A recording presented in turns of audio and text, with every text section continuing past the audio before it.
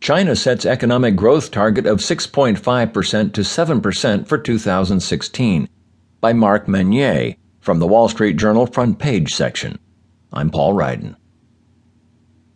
China has set economic growth targets of between 6.5% and 7% for 2016 and an average of at least 6.5% over the next 5 years, goals that acknowledge slowing momentum in the world's second largest economy, but that could still be difficult to hit. By adopting a range for the first time in 2 decades, China has given itself more flexibility in a system where hitting goals set far in advance, regardless of conditions on the ground, remains politically important. Premier Li Keqiang cited economic headwinds such as the change of pace in growth, weak global demand, fluctuating prices for commodities, and rising geopolitical risks as he presented the government's annual work report at the opening of the National People's Congress on Saturday. Downward pressure on the economy is growing, he said. But, Mr. Li said, after years of rapid growth, China has laid a solid material foundation, and its economy is hugely resilient and has enormous potential and ample room for growth.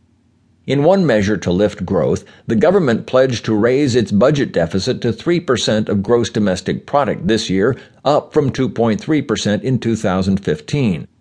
Beijing also said it plans to increase military spending in 2016 by 7.6%. While it is the slowest rate of increase in 6 years, it is still a larger percentage increase than the 7% increase for the overall budget or for overall economic growth, suggesting a priority on military spending.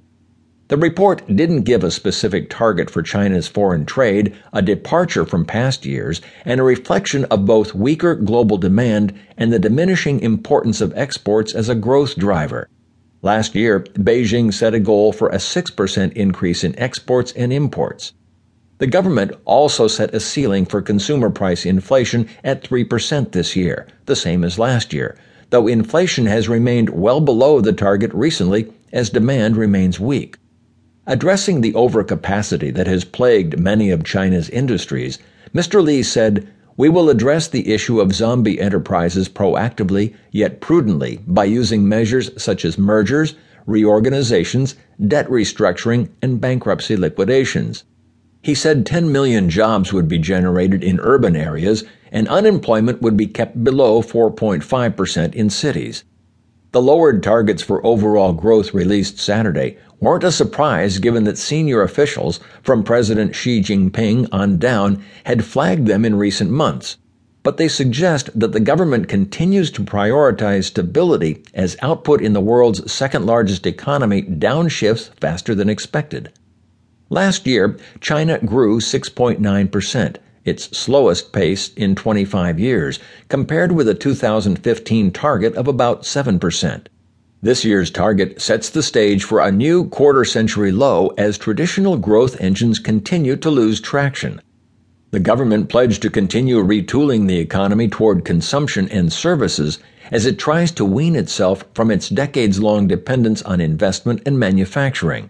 But it also outlined a continued strategy to prop up growth with investment, promising 800 billion yuan, $122.9 billion, for railway construction this year and investment in road construction of 1.65 trillion yuan. It sets a 10.5% growth target for fixed asset investment in 2016, down from last year's 15% target. Actual investment growth last year came in at 10%. Beijing also increased its growth target for M2, the broadest measure of money supply, to about 13%, up from last year's 12% goal.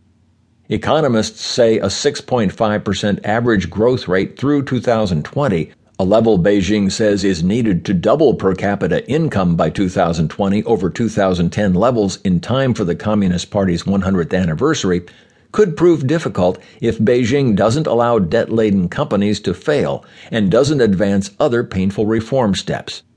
A central dilemma.